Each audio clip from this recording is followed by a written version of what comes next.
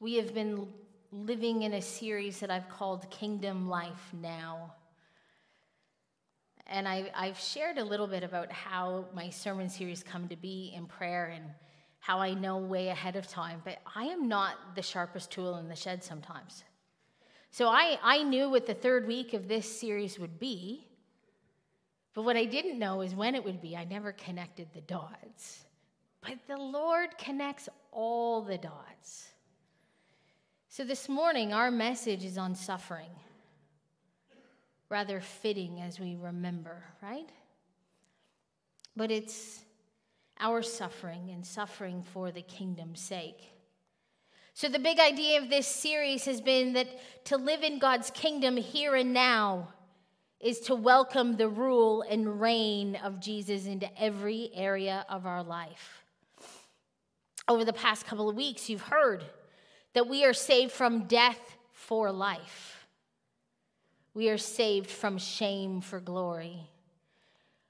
We are saved from slavery for freedom. We are saved from sin for King Jesus. We are saved from the kingdom of darkness for the kingdom of light. Jesus loved instead of hated. He gave instead of took. He served instead of expecting to be served. He forgave instead of seeking revenge. He blessed instead of condemned. This is an opposite kingdom than the one we find ourselves in today. And you and I display our love for Jesus when we trust in his promises above all else. That's how it works. And then the painful truth is that not everybody goes to heaven. Following Jesus to the cross is the only way to be with him in heaven. We are not universalists, my friends.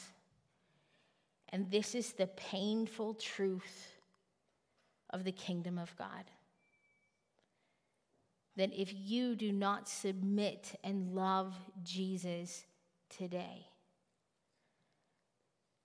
then you will not be with him for eternity. And I know that that's offensive, and I want to stop there for a minute and say that if you have no desire to be with Jesus today, if his glory and majesty does not appeal to you today, why on earth do you think it will appeal to you for all of eternity? See, this God that we serve is a gentleman, and he will never force himself on us. He invites us into relationship. And he invites us into relationship now to be rescued from the kingdom of darkness. And he will remain a gentleman when you stand before him as king and judge. Because if you've spent your life rejecting him, he will not force you to have him for all of eternity. He gives us what we choose. And that is a tough reality to accept. See, in order to live in the kingdom of God or the kingdom of heaven, you have to be rescued. You have to be transferred in. See, the cross was where it was all defeated.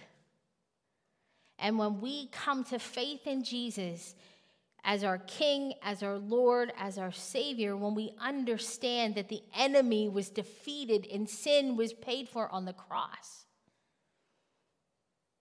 we come to this place in relationship with God where we are transferred from the kingdom of darkness that we are born into in this life on this earth, and we are transferred into the kingdom we were created for.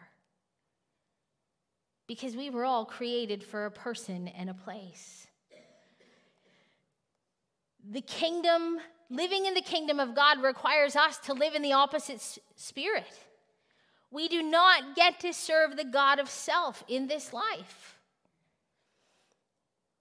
It doesn't matter how bad it's been. We are called to love and not hate. We are called to serve and not be served. We are called to die to ourselves, to our own agenda, to our old thinking. And it's hard stuff.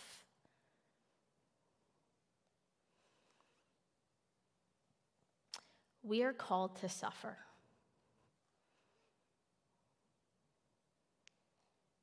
Now, we don't like that at all. This is perhaps one of the most uncomfortable callings. I want to share a story. I find this incredibly inspirational and incredibly challenging. And one of the more challenging parts is as I look out over our congregation, some of you weren't even born in 1983. The rest of you are thinking, 1983, that was like yesterday, wasn't it? It was a long time ago for some. So 1983, the church in China was going through dramatic changes. These saints that shall remain unnamed were uncertain of a future. So Mao's dynasty was no longer in charge, and slowly China was willing to shake the shackles of isolationism and take the first steps into opening up. One winter night, the believers in a small rural village came together to pray. 13 members of their church had been executed, 1983. Okay? 13 members of their church had been executed. What's the crime? They refused to deny the name of Jesus. The believers prayed, but the next day, they were tasked to find graves for those 13 young men and women. The sorrow of their brothers and sisters and their families' loss was heavy. And one brother led them in a song of praise. I'm unsure of tomorrow's destiny, though I live for the Lord each day. I don't have to worry about tomorrow because I trust in his promise.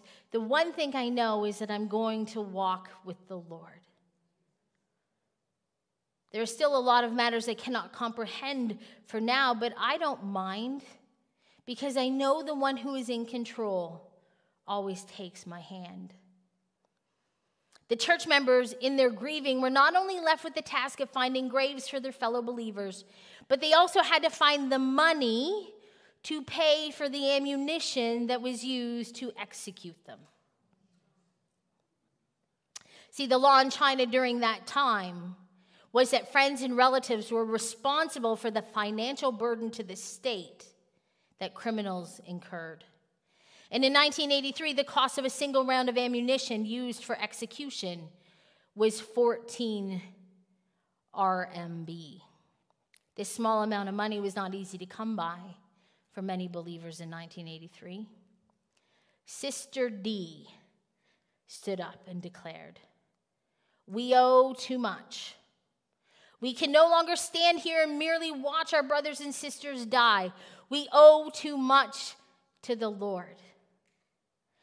We only have a limited amount of time to share the gospel of Jesus Christ. If we are going to die, do not let us die in waiting and grieving. Let us die on the mission field, sharing the good news with as many people as we can until we take our last breath." This fiery speech led to the formation of the Dare to Die team. Immediately, church members began to volunteer to join the team. They took an oath before the church that said that they were willing to share the gospel of Jesus Christ in as many places as possible before they were caught and executed. The volunteers were put into teams of 2 and immediately sent out to the provinces throughout China. 2-people teams traveled as far as they could with no money and no food. They preached the gospel of Jesus Christ with zeal and vigor, knowing that their time was short. They planted the seeds of the gospel everywhere they went, and churches were started and they began to grow. In 1985, 2 years after fiercely preaching the gospel in as many different regions of China, the Dare to Die team had seen thousands of new souls come to the Lord. Though they were ready to be executed at any given time, none of them were. The churches that they planted are still thriving today, and they're sending out their own missionaries. The Dare to Die team. Suffering as a Christian is not a popular topic. It's probably not one you sit around your dinner table talking about. It's probably not one you embrace easily. Why is that? I think it's because here in the West especially, we have such a comfortable life. And we are so happy to be comfortable. We are so happy to have our needs taken care of. So why should we suffer when the whole point is to live life of ease? Why suffer? Why wait for anything when you can have it instantaneously? We get cross if we wait 4 minutes in the Tim Hortons drive-thru. We don't even think we should suffer for our coffee. George Barna says that 2 out of every 5 evangelical Christians deny the possibility that pain and suffering can lead to becoming more mature as a believer. So 2 out of 5 evangelical believers say that suffering has no merit. So we know in our head that that's wrong, right? How many of you are really willing to suffer? Are you really willing for this faith, for this relationship with Jesus to cost you?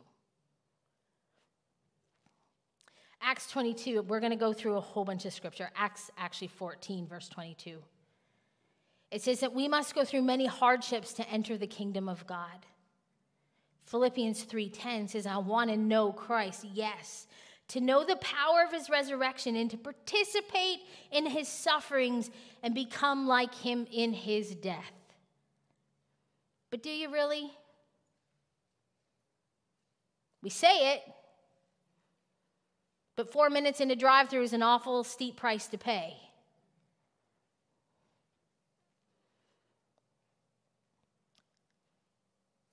Would we be here if there was a chance that soldiers could come in?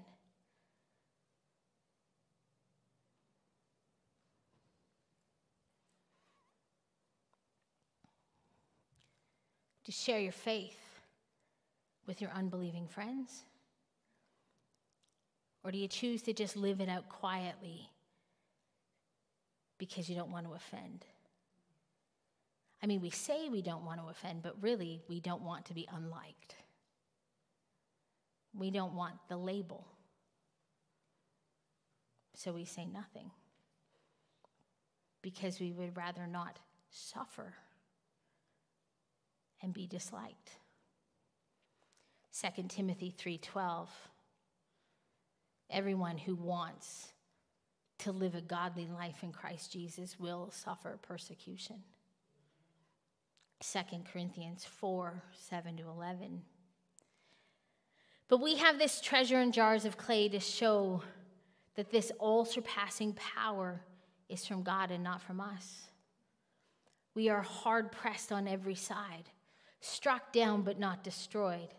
We always carry around in our body the death of Jesus so that the life of Jesus may be revealed in our body. For we who are alive are always being given over to the death of Jesus for Jesus' sake, so that his life may also be revealed in our mortal body. So that's just a few scriptures that speak to the cost. And yet many of us have not paid anything truly for our faith. See, we try to pretend we have no weaknesses. And yet God wants us to remember them and feel them deeply. Christians want to conquer weakness and be freed from it. God wants us to rest and rejoice in it. Christians mourn over their weakness, yet Jesus teaches his servants to say, I take pleasure in my infirmities. Most gladly will I glorify him in my infirmity. Christians think weakness is the greatest hindrance in their life in the service of God. Yet God tells us that our weakness, that our suffering is the secret to our strength and success. In our weakness, it is in our weakness that we can accept and continually realize that where our strength comes from is truly Jesus. Paul says in Corinthians, although he was crucified in weakness, he now lives by the power of God. Suffering in and for the kingdom of God is not an exercise in cruelty, and it's certainly not an exercise in futility. 1 Peter chapter 4, you know this. Dear friends, do not be surprised by the fiery trials you're going through, as if something strange were happening to you. Instead, be very glad. For these trials make you partners with Christ in his suffering, so that you will have the wonderful joy of seeing his glory when it's revealed to all the world. If you are insulted because you bear the name of Christ, you will be blessed. For the glorious Spirit of God rests upon you. If you suffer, however, it must not be for murder, stealing, making trouble, or prying into other people's affairs. I want to go back to that for just 1 minute. This is the NLT. I think many of us are probably not totally at risk of murder, stealing, or making trouble. But this last one, prying into other people's affairs. You know who you are. And when it gets you in trouble, you're not being persecuted for the kingdom's sake. There are consequences to your bad choice. So don't say you're suffering for Jesus because somebody caught you gossiping. Verse 16, but there is no shame to suffer for being a Christian. Praise God for the privilege of being called by his name. All right. We bought the lie, hook, line, and sinker, that somehow our life should be easier because we know the Lord. I don't know what your testimony is. I don't know your story. But the day Jesus came into my life, well, I became a new person, and I wouldn't trade it for anything in the world. My life got harder. My life got so much harder because he was my king. Because, see, I lived in a world where people didn't like him, and I became guilty by association. Now I have this title of pastor, and I don't know if you know this, but the world's not super keen on the church these days. I don't know if you've heard, but there's been clergy abuse. There's been sexual abuse by people who hold the same title as me. There has been abuse of power by people who hold the same position I have. And if you're here with me and you hold this title too, you know that we go to places where we are seen as guilty by association.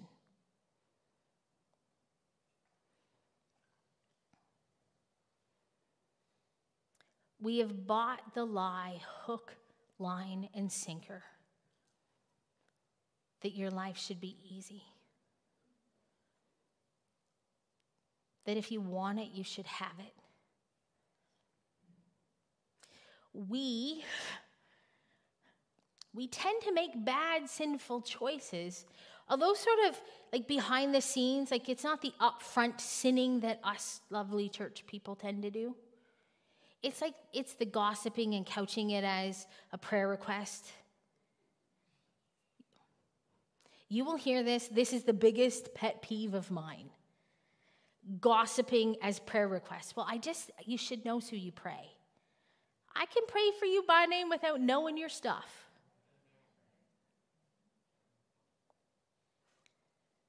And then we get caught, or we've misbehaved poorly. Can you misbehave poorly? That's like a double portion of misbehaving. And you get called out on it, and then you're like, see, they're just mean to me because I love Jesus. We're not talking about that. We're not talking about suffering for the things that we do that we shouldn't do to begin with. Those are called consequences to your actions. So we need to get pretty real here and accept the fact that we are not victims. But that Jesus said, in this world, in this life, you will have trouble. He said, they will hate you because they hate me. He said this was going to be tough. He said it was going to be hard. But he said not to worry because we would receive power to be his witnesses when the Spirit came.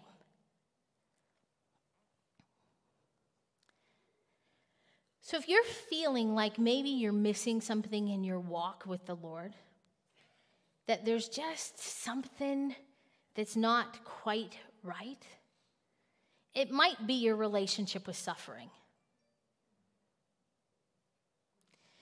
It just might be that you don't understand what it means to suffer for the kingdom of God.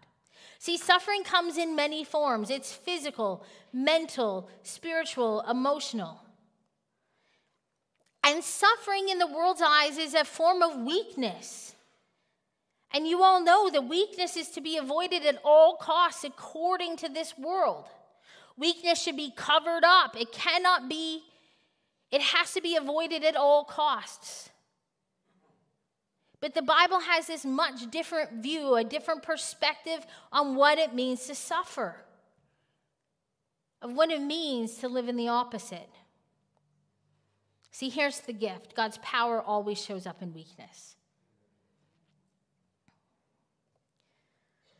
Jesus yielded his suffering to the Father in order to receive power. In our weakness and in our suffering, when we yield it to Jesus, we have the opportunity and the privilege of living in the power of God.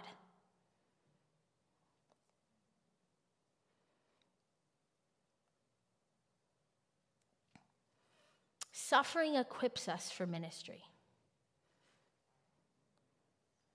2 Corinthians 1:4 says this: the God of all comfort who comforts us in all of our trouble so that we can comfort those in any trouble with the comfort we receive from the Lord himself.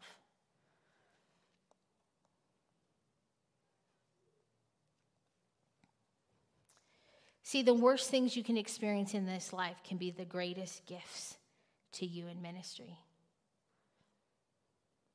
My faith was born in a horrible circumstance in my life. My faith was birthed when I was 17 and I lost my dad. The irony is that I hated God for it. I detested him. I cursed him. Everything within me hated this one who had knit me together and created me, and I could not stand him. And yet, he stepped right into the darkest days of my life. not afraid of the wrath I had for him. Not afraid of an angry young heart. But he was able to love me in a way that transformed me, in spite of how I felt about him. And the worst moment of my life has been the greatest gift in my ministry. I have this amazing privilege of being with people on the worst days of their life. Of being there when they've just got a horrific diagnosis.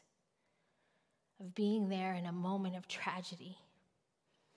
Being there when someone that they love has died. And I need you to hear that the worst thing in my life, the greatest suffering I have known, has been transformed by the Lord. Because in the darkest of moments, I know he's there. Because what he's done for me, he will do again. Suffering equips us for ministry. Being rejected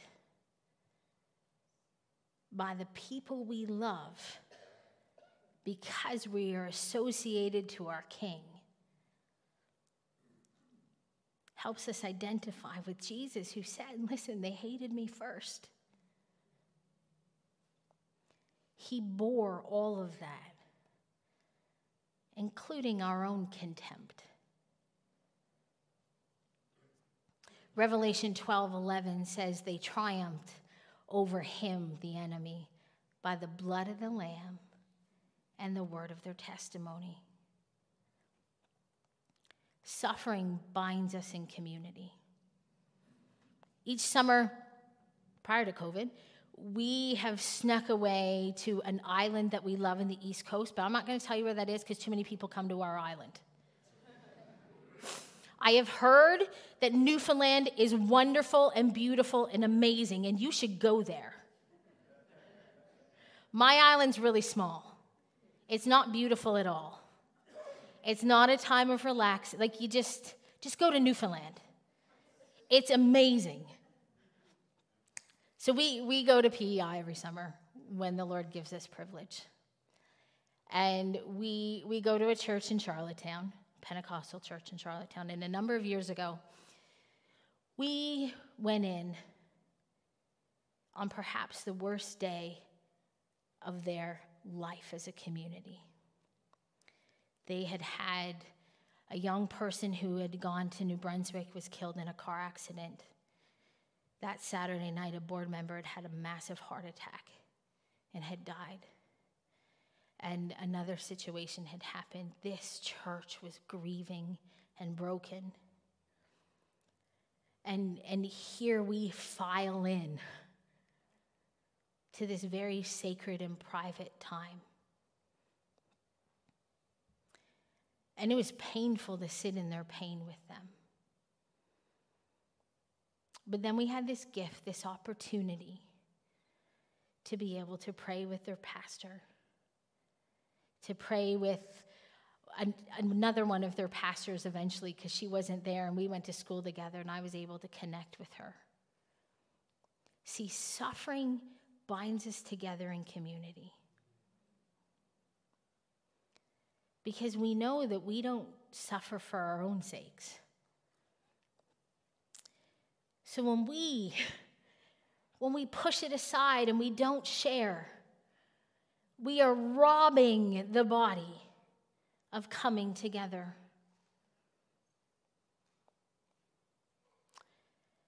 You're not going to like this one, but suffering purifies our faith. When we suffer, we begin to really understand what truly matters. It has a way of helping us get our priorities straight. Silver and gold are refined in the fire, just like our faith. Because see, here's the thing. When you suffer, it reveals your heart. Have you ever noticed that? And have you ever noticed that when you are suffering, when something bad happens, your first reaction might be, I don't deserve this. Your first reaction might be, I'm too good to know this, instead of rejoicing. See, Christians in the early centuries consider it a high honor to suffer for the sake of Jesus. I learned something. So there's this thing, and you will know it.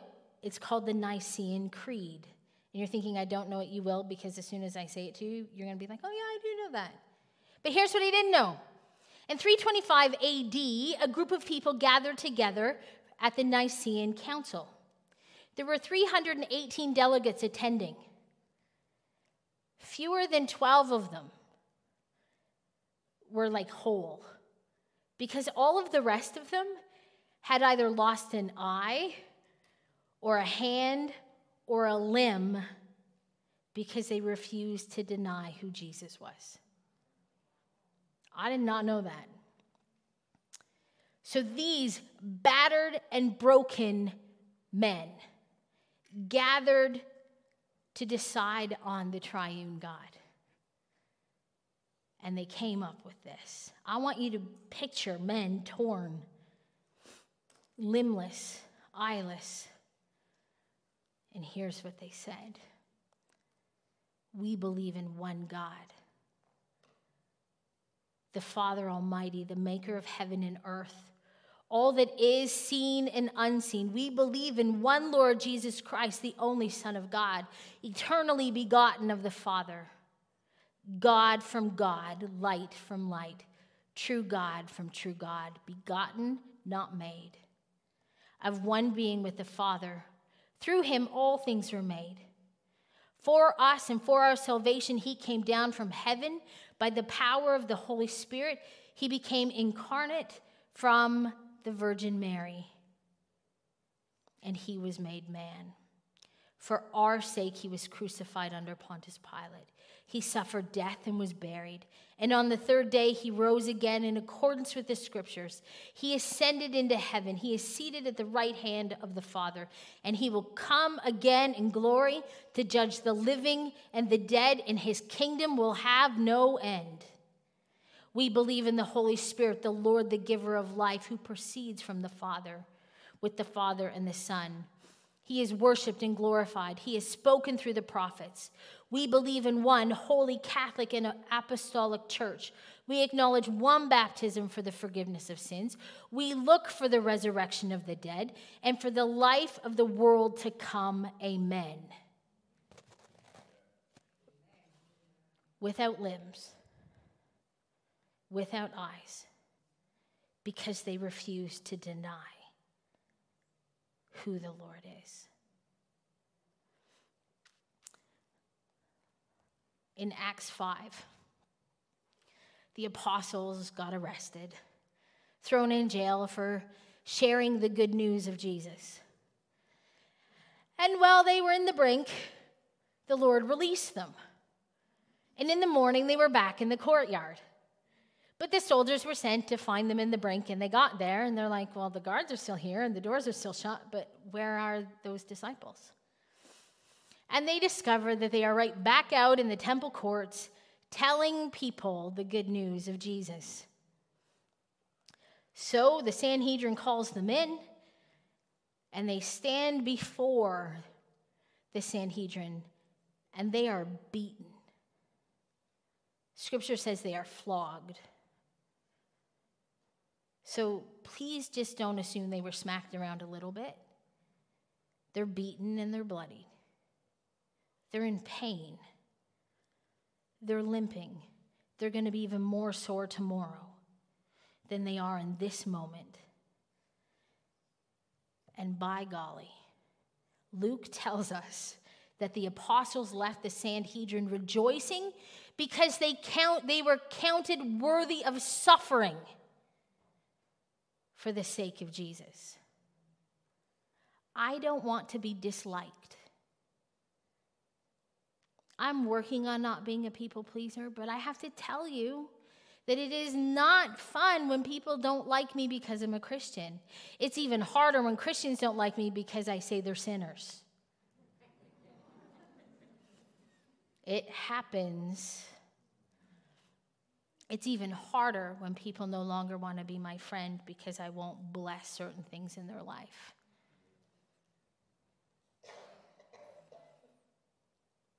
And I cry. And I complain to the Lord a little bit. And I'm a little bit like Jeremiah. I'm the woe is me pastor.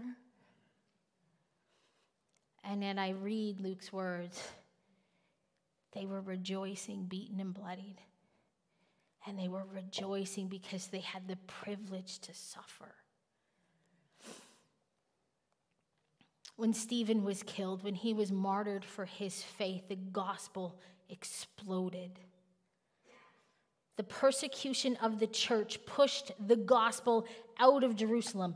It pushed them to the ends of the earth. We have it too easy in Canada, my friends. If we really want to see the church grow, because we seem, I don't mean just the we, I mean the royal we, the Canadian church, the Western church, we seem to be too lazy and too comfortable in our comfort to really get on with the business of God. And now that we're beginning to hear rumblings of a little bit of persecution, instead of rejoicing, we're trying to change it. The best thing that has happened to the church is it's been persecuted.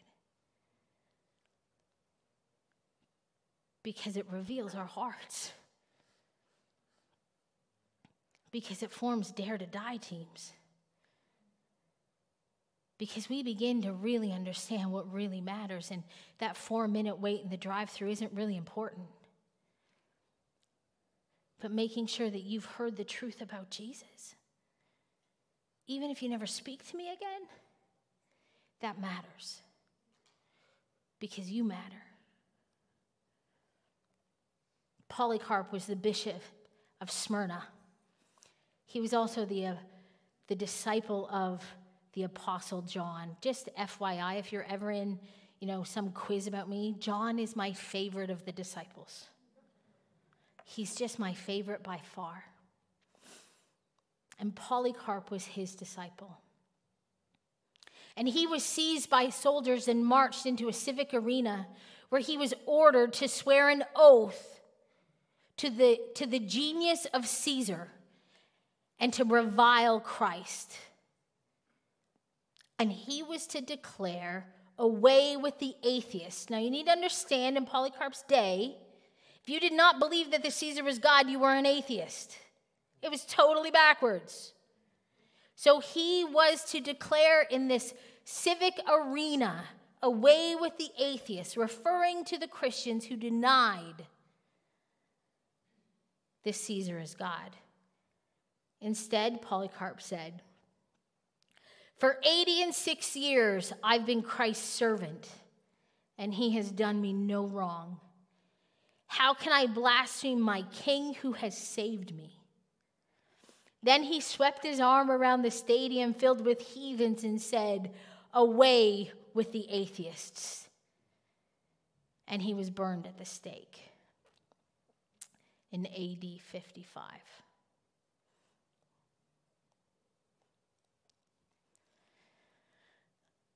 I don't know your story. I don't know what you carry today. But I can share with you, as I have. I've experienced rejection, the loss of relationships, abuse, slander. I've been misunderstood. I've been lied to. I've been lied about. Oh, because I bear the name of my King.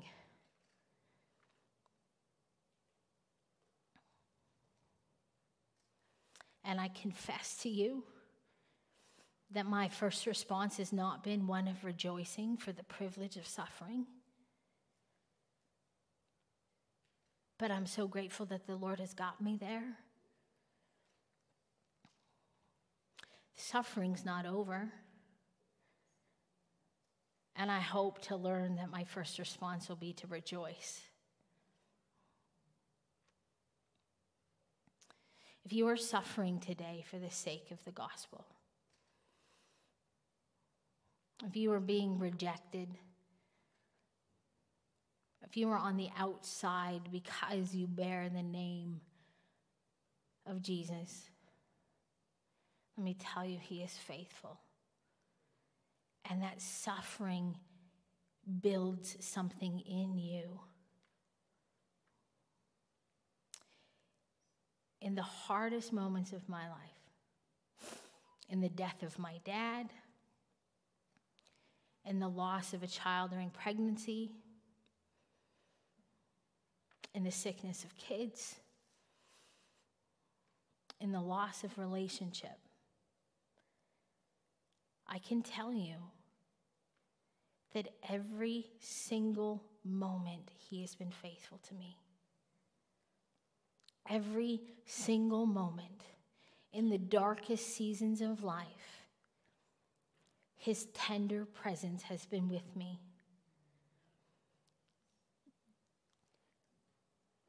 When I have the privilege of suffering for the sake of the gospel, Jesus is closer to me than any other time in my life. When you have the privilege of suffering for the gospel, you will be closer to Jesus than any other time in your life. See, loved ones, we cannot hide from our suffering. Do not bury it. Do not deny it. Embrace it. Joni Eareckson Tada says this: own your weakness. Take responsibility for it. See it as an ally and not an enemy. Whatever you're suffering today in this season, I want you to take a moment and rejoice. See, the Lord has had me stalled on a thought this week. Why do we prefer sinning over suffering?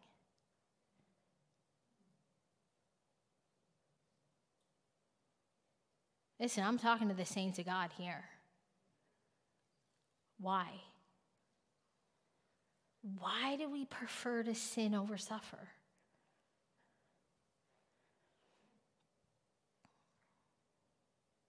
It's because we have a wrong view of suffering. Because the enemy wants us to be blinded to this really sacred place of knowing Jesus.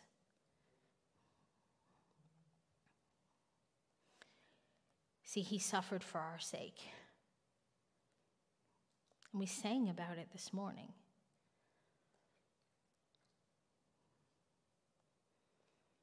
Today we remember those who laid down their lives for us. People who didn't even know our names have laid down their life for our freedom. The one who's always known your name,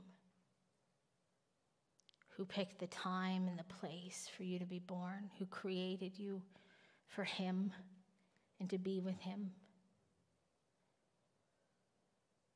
knows that there's something sacred in your suffering, knows that when we suffer for his sake, we are the most like him. We are going to go into our time of communion, and I'm going to invite the worship team to come back.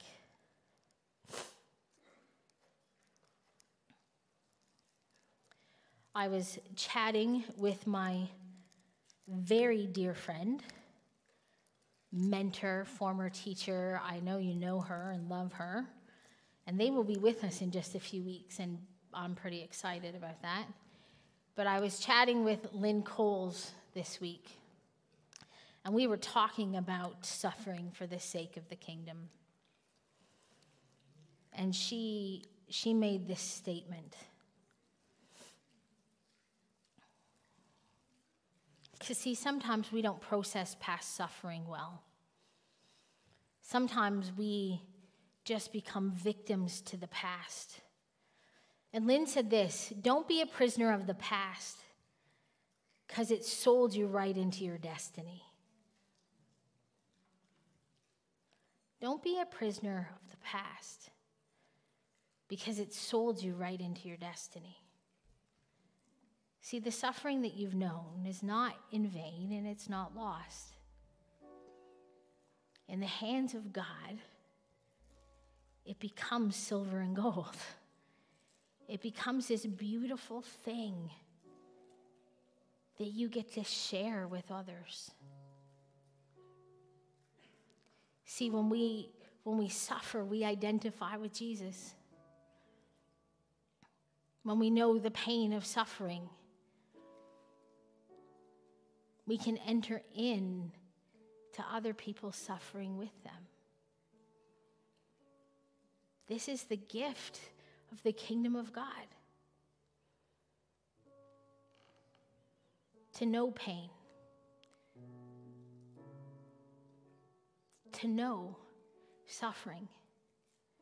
Because see, one day it's going to be gone. One day it'll all be over. And there will be no more suffering. There will be no more sorrow. There will be no more sadness. And I can't even understand that. But what I do know is we have a privilege today. Today we have the privilege to suffer. Today we have the privilege of pain. Today we have the privilege of identifying in the death and resurrection of our Lord, who suffered. God suffered for you. The disciples rejoiced for the privilege of suffering for Jesus. So this momentary pain that we know, this momentary suffering is nothing but a gift in the hands of God. And as sons and daughters, we've been given these symbols to remember. This special meal that is so sacred and so simple.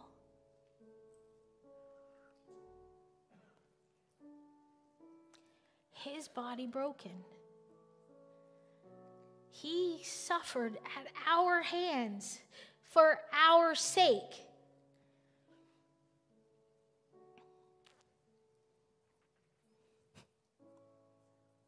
In this life, we will have trouble. But he says, take heed. I've overcome the world. I've overcome the loss that you carry. I've overcome the rejection you know. I've overcome the darkest place you've been.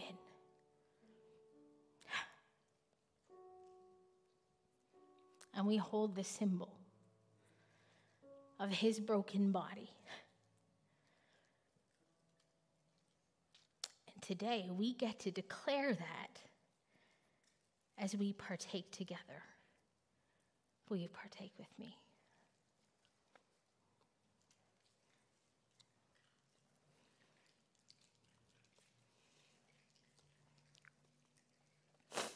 A new covenant. A new way to be human. a new way to live, a new kingdom to be part of, a new perspective on suffering, because his blood was poured out for us. And when you and I eat the bread and drink this cup, we declare the truth of Jesus' death and resurrection. And we declare in a battle cry that our God is coming back for us. Will you drink with me?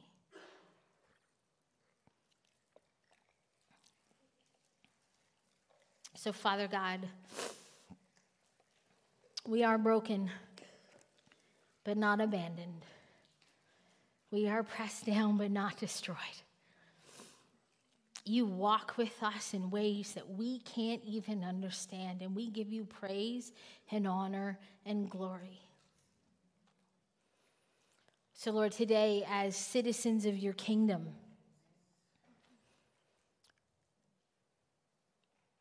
by the strength of your Spirit, we say thank you for the suffering. Thank you for the cost of being your children. Thank you that we get to identify with our King. Lord, and you know I'm a whiner. And I'm not quick to want to suffer.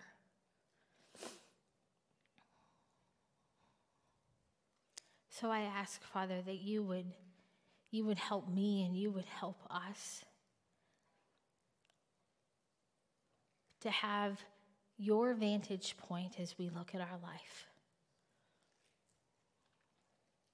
Lord, that we would see the privilege that the disciples saw. Lord, that you would help us replace the woe is me with the praise the Lord, so that you will receive all the glory.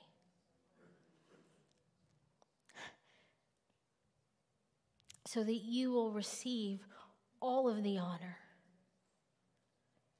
until you come again. We pray all of this in Jesus' holy name.